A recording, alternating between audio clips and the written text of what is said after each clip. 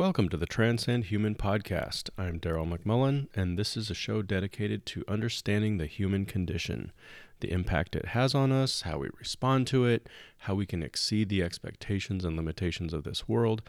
In essence, how we can level up and live lives that serve a higher purpose.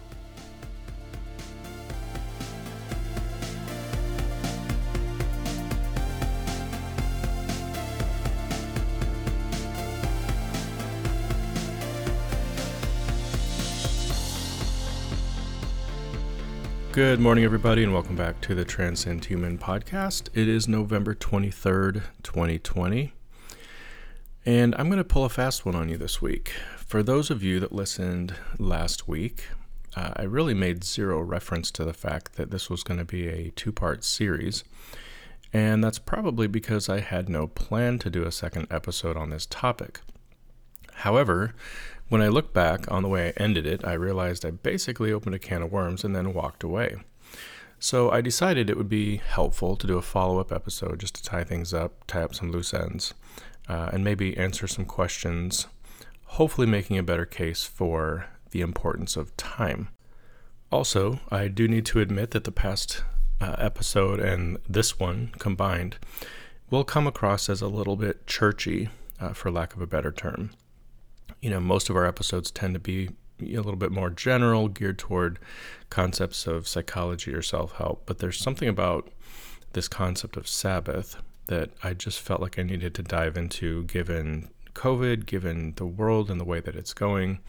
It really seems like a helpful topic, even though it has deep roots in, religious organizations and religious affiliations for some of us and for some of you. But I thought it would be helpful. So bear with us, and we will soon get back to our regularly scheduled programming. But first, let's dive into our Minute of Transparency. Today I'm going to call it Coronavirus equals Chaos equals Distraction equals an Increase in Cybercrime. Now, if I had to choose one word to describe the world right now, it would probably be chaos, right?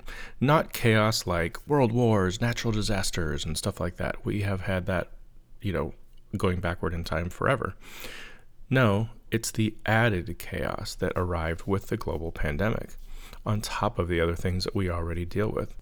And one of the main byproducts of a chaotic environment is this thing called distraction. Now, distraction is very useful in many areas of life. We use it with small kids, right? If they're hyper-focusing on something like the knobs on a stove, right? We can distract them and keep them from doing what they're doing. It also works well in sports. So small fakes distract a goalie, get them out of position, which leads to scores. A ball carrier in football uses sharp movements to distract the defender and get them off balance so that they can go around them for a touchdown. And sure enough, the coronavirus pandemic has distracted the entire world, opening up a window of opportunity for things like cybercrime to expand and infiltrate. Speaking of distraction, during the recent election, I remember a reporter explaining that during times of transition, we are vulnerable as a country. I think that they used maybe the 2000 election as an example. Apparently, while we were counting and recounting hanging Chads in the state of Florida, other countries were able to do some things that undermined our national security. And this year is no different. In fact, it is 2000 on a whole different scale, right? In 2020, as we go through this transition period, the possibility of us being distracted and other countries doing things behind our backs, so to speak, is monumental. And one of those things just might be cybercrime. With the explosion of technology and the way that we're all connected digitally, criminals are working around the clock on ways to exploit that connection. In a July 2020 CNBC article, they explained data breaches have grown in intensity and frequency in recent months as cybercriminals take advantage of coronavirus confusion. Large-scale data breaches increased by 273% in the first quarter compared to the same time last year. And among the most common types of attacks are ransomware, destructive attacks, and island hopping, whatever that is. And this is cybercrime against businesses, right? Corporate and infrastructure attacks. But what about us? What about the little guy? What about you and me? Well, websites are getting hacked, and there's an increase in spam and phishing schemes. The stealing of government stimulus debit cards, we've seen that just rampant, as people have found ways to divert that money in those debit cards into their own accounts and then use them just for regular spending money. And then, of course, there's the all-wonderful identity theft. And just to make it personal, that last one may be in play for me at this very moment. My wife and I got a debit card in the mail the other day, along with a PIN number and a welcome letter thanking us for signing up for checking and savings at the bank in question. The only problem is I never signed up for it. And when we called the bank, they suggested it might be a good idea to contact their department on identity theft because it appeared my social security number was used to create the accounts. Are you kidding me right now? With all of the chaos and instability in the world, you would expect people to be taking a break, right? Assessing their lives, taking stock in what they have and what could be coming next. But instead, crime is in full swing, and evil is having a field day. Have you felt this too in the past 6 to 9 months, that you just can't seem to catch a break? Like the world has painted a large target on you, and no matter where you go, the arrows are already in flight waiting to take you out. Or maybe you feel like you're running from the police in a stolen vehicle in Los Angeles, and the helicopters are over you with their spotlights, and then, they're directing the police cars where to go to cut you off and to end your escape with their spike strips and their pit maneuvers, all that good stuff. That's what it's starting to feel like right now. Of course, I need to clarify, there are people in the world with way more going on than possibly having their identity stolen. I could be sitting in a doctor's office right now hearing that I have a cancer diagnosis. So let me be clear, most of what I'm talking about are first world problems. But I think what has me, and maybe others, in a tailspin is that there are just so many little things happening all at once. There is this level of chaos, a lack of stability that we haven't seen in our lifetimes. I'm sure people living through the Great Depression felt this way. However, in our lifetimes, we haven't really dealt with that level of chaos. Maybe we got a taste of it on 9/11, right? And the instability that lasted for a while after that. But this is on a global scale, chaos and instability that has become the rule, not the exception. And at this point, there's no end in sight, right? Many people are getting a bit shell-shocked and wondering how bad things could get right around the corner. Okay, I feel like that got a little dark. I went there, I ranted for a bit out of frustration and exasperation, but we need to bring it back around. Or maybe I just need to do an episode called Transcending Chaos or Transcending Fear. Actually, that's a really good idea. Let me write that down real quick. Okay, but for now, I need to bring it back around because as Christians, we know that our hope and our trust is in God, right? Who isn't stressed out by any of this. In fact, he knows the beginning from the end. So to him, everything is simply moving forward, heading toward the logical conclusion at some point in the future. And that's the balancing act, right? Experiencing the chaos and the instability, but at the same time trusting that God has everything under control. Okay. So, full disclosure, this minute of transparency really has nothing to do with our topic for today. However, it is what's on my mind, obviously dealing with the possibility of identity theft. So it's just something I needed to get off my chest, and it seemed to be appropriate given the unusual times we're living in right now. But anyways, let's move on. So today's topic, Transcending Time, Part 2. In this episode, we're going to talk about Truth Persists, $1 for Your Time, and Make the Sabbath Great Again, to use a classic Donald Trump campaign slogan, and just twist it. So here we go. Number 1, Truth Persists. So like I said at the top of the show, this is a follow-up episode to the one from last week. That episode was meant to be a standalone episode, but after thinking a bit more about it, I realized it might be helpful to do a second episode just to tie up some loose ends. And as I thought this through, I realized I might need to start from the beginning, like the very beginning, as in the Adam and Eve beginning. back when God created humankind. Why so far back? Well, because we need to talk about this concept called absolute truth. Now, to keep things moving, we'll just define absolute truth as truth that is absolute. Not helpful, I know. But in essence, that's what it is, right? It's truth that is not impacted by the time it exists in, the people who hear it, or the cultural environment in which it exists. So gravity, for example, is a scientific constant that illustrates this idea of absolute truth. Gravity doesn't really care who you are, where you live, or when you exist in time. If you jump off a cliff, you're going to fall, possibly to your death. And this idea that there is absolute truth out there is important because it means that there could be things that we can hang our hat on, right? These are truths out there that we can hold on to in order to remain grounded and keep from being blown around every time our culture decides that certain things need to change. This is exactly what the Bible means when it says Jesus Christ is the same yesterday, today, and forever in Hebrews 13:8. Along with God being the same, it's the idea that his truth remains constant as well. This idea that what he stands for will remain constant, and some of the things that he asks of us will remain constant as well. And this is good news, right? Any clinician worth his or her salt will tell you that it is important to be consistent, especially when parenting, right? So consistency and stability are key elements. Kids need to know growing up, right, where the boundaries are and that they won't be changed at a moment's notice.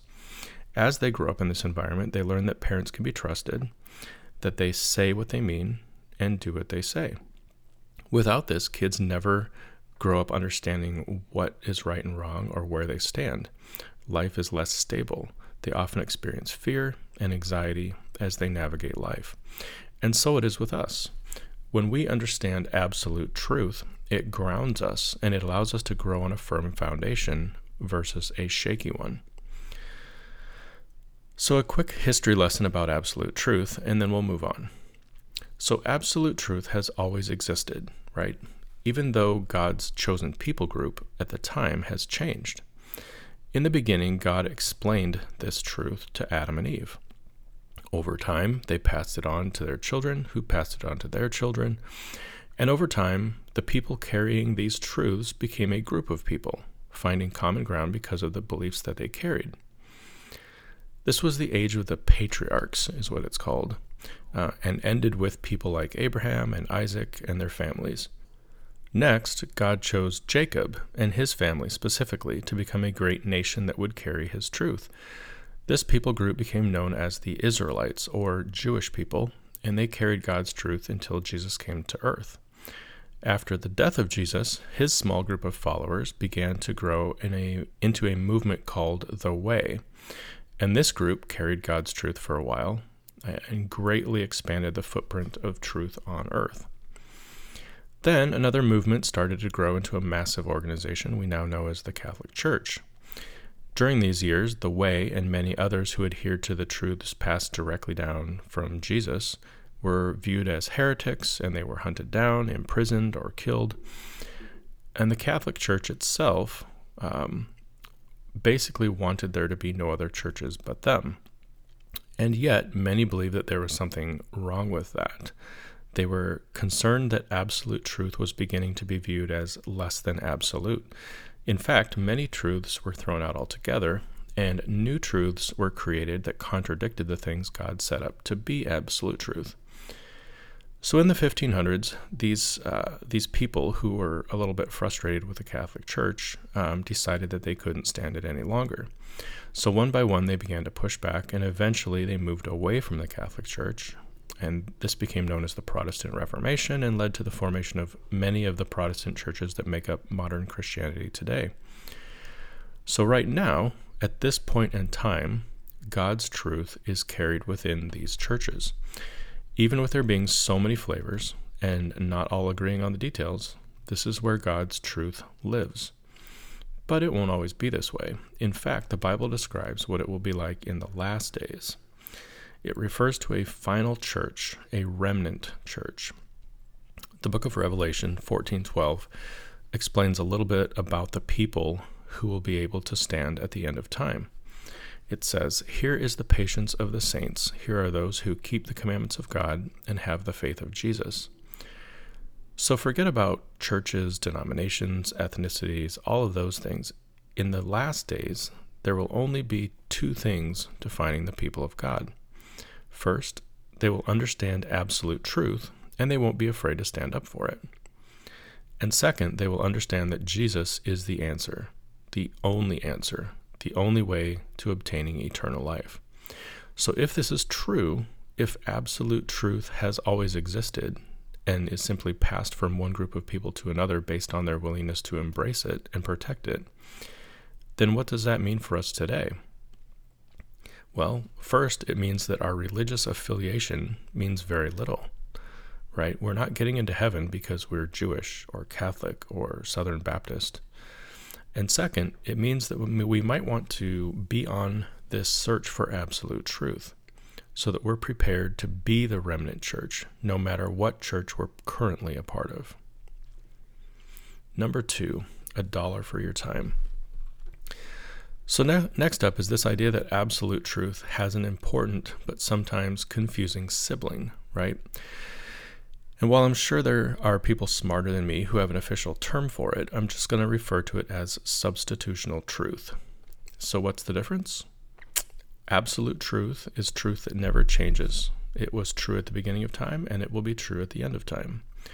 Substitutional truth is truth that existed for a season, based on the knowledge the people had at the time, and this truth typically points to or illustrates some absolute truth that hasn't been fulfilled yet. Or a more simply way of putting it, absolute truth has always existed, and there are substitutional truths. Most were in place before the life and death of Jesus.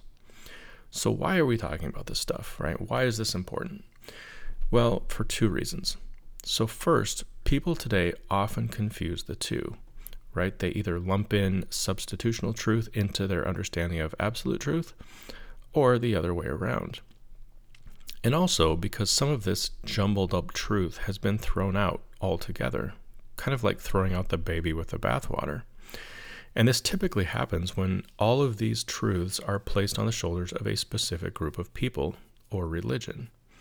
So for example, Christians throwing out all of the truths that the Israelites or Jewish people held to be true, simply because we are Christian and they are Jewish. Now, the only problem is that Jewish people are still God's people too, right? And they were entrusted with absolute truth, just as we as Christians have been in this phase of life's history. So the important thing for us to do is to determine which truths are substitutional and which are absolute. So let's get specific. Here is an example of a substitutional truth. It was called the sacrificial system, and it involved sacrificing animals in order to be right with God. Now, this truth was given by God to the earliest of Earth's inhabitants. It was also part of the Israelite or Jewish belief system. However, it wasn't meant to be absolute truth. It was a substitutional truth for something greater, an absolute truth that would manifest itself later in the life of Jesus. However, this substitutional truth was still important, and at the time, it was the only way that you could be right with God. The sacrificial system helped people understand that in order for their sins to be forgiven, innocent blood had to be shed. A young lamb without blemish would be placed on an altar and killed as an illustration of the way Jesus would someday shed his blood for us. And when Jesus came and lived the perfect life and died on the cross, that sacrificial system ended. It was no longer a truth for those who believed in Jesus. So this is an example, like I said, of substitutional truth that was eventually fulfilled and is no longer required. However, there are absolute truths that started the same way. God put them into place at the beginning of time, and he expected his people to continue to follow them moving forward. Because of this, lots of different people groups have followed these truths, right? Including the Israelite people. And there are groups of people still today following those absolute truths. So two of the ones that come to mind have to do with tithing and observing the Sabbath day, right? Both of these are absolute truths for the following reason. They were given to us as human beings, not to a specific religion or people group. They were in no way substitutional. Each was put in place for a specific reason, and neither one finds fulfillment in something else in the future. And finally, each is valued in its current form, as it was given, and will be until the end of time. I find it fascinating that the two things that God asked for a piece of were our money and our time. Why? Well, maybe because these two things are directly tied to our hearts. These are the two things that we tend to want 100% control over. I have heard so many compelling messages on the correlation between these elements. Things like, how spending a lot of time with somebody eventually leads to you spending money on them and your heart being endeared to them. Or how spending a lot of money on someone typically comes with a desire to spend more time with them. And, probably your heart goes along as well. And then how if you love someone, they have your full heart, that typically frees you up to give them time and money. So you can see how those three elements, our time, our money, and our hearts, are all tied up together. Number 3, make the Sabbath great again. So we just talked through a couple truths that transcend human suggests are absolute. But we're really here to talk about time and the whole Sabbath thing. So if this is true, that observing the Sabbath day is an absolute truth and part of God's eternal plan for each of us, then what should we do about it? Well, the obvious answer is to start observing it, right? However, for many of us, this is the hardest part. It isn't easy to incorporate something like this into your life. It seems so foreign to us to give up a day each week for things not on our to-do list. So here are some suggestions if you're interested in taking your next step in this way. First, make sure you understand it. For me, growing up, the Sabbath was a chore. It meant getting up early, going to church. It meant rules, lots of rules. Basically, the rules had to do with things that you could not do during the hours of the Sabbath, which for me meant from sundown Friday to sundown Saturday, which is kind of a traditional view of the Sabbath. However, this was my view through the eyes of a selfish child, right? As I grew older, it started to dawn on me. The Sabbath wasn't meant to be a chore. If anything, it was set aside to help us stop and rest and get away from the stress that inevitably comes with adulting. It was time spent with God to make sure that that relationship was good. And then it was also time to spend with your family and friends to keep you and your other relationships strong. Looking back, I can totally see my parents' attempts to make it fun for us. We had our favorite meals on Friday evenings and Saturday mornings. We often headed to the mountains after church to go hiking, four-wheeling, fishing, etc. Some of my best memories from my childhood were because of these Sabbath trips. Number 2, create a plan of attack. It always works better if you have a plan, right? Don't wait until the weekend and then say, oh man, what should we do? Chat with your family and be transparent about it. Have your spouse and your kids weigh in with ideas for making it fun. Then plan how you will execute it and make it happen. Number 3, pass it on. So finally, pass it on to your kids. If God truly meant for us to be doing this until the end of time, you don't want your kids to break the cycle, right? Teach them the importance of the Sabbath and model how you've incorporated it into your life. Then make it a consistent part of your life, and they won't forget it. Now, they may not always continue to observe it the same way that you did, but at least you've shown them the way, and they have the tools they need if they eventually want to do it the same. Let's land the plane. I'm not going to sugarcoat this. Observing the Sabbath is a big deal. I mean, it's a big undertaking. And not for the faint of heart. We just don't live that way, right? At least most of us. Life is crazy busy, and most of us say, there aren't enough days in my week. But maybe that's the problem. Maybe we're just trying to do too much. Maybe we're trying to keep up with this version of success that has us all trapped in constant busyness. And maybe for some of us, the idea of Sabbath is exactly what we need to help us take it down a notch, to help level us out, to allow us to decompress so our stress levels don't redline. This week, I want you to ask yourself the following questions. How could the Sabbath benefit you and your family? Is this something you could do? If so, what are some simple things that you could start doing? What are some family outings that you could plan to kick things off?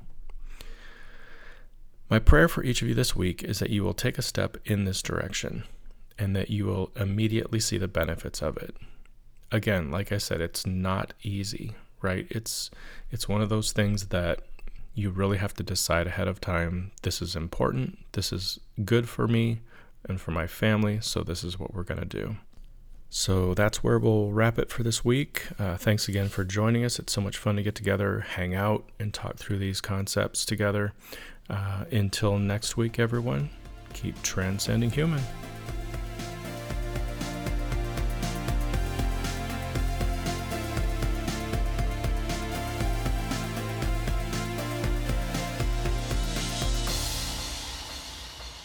Thank you for listening to this episode of the Transcend Human podcast.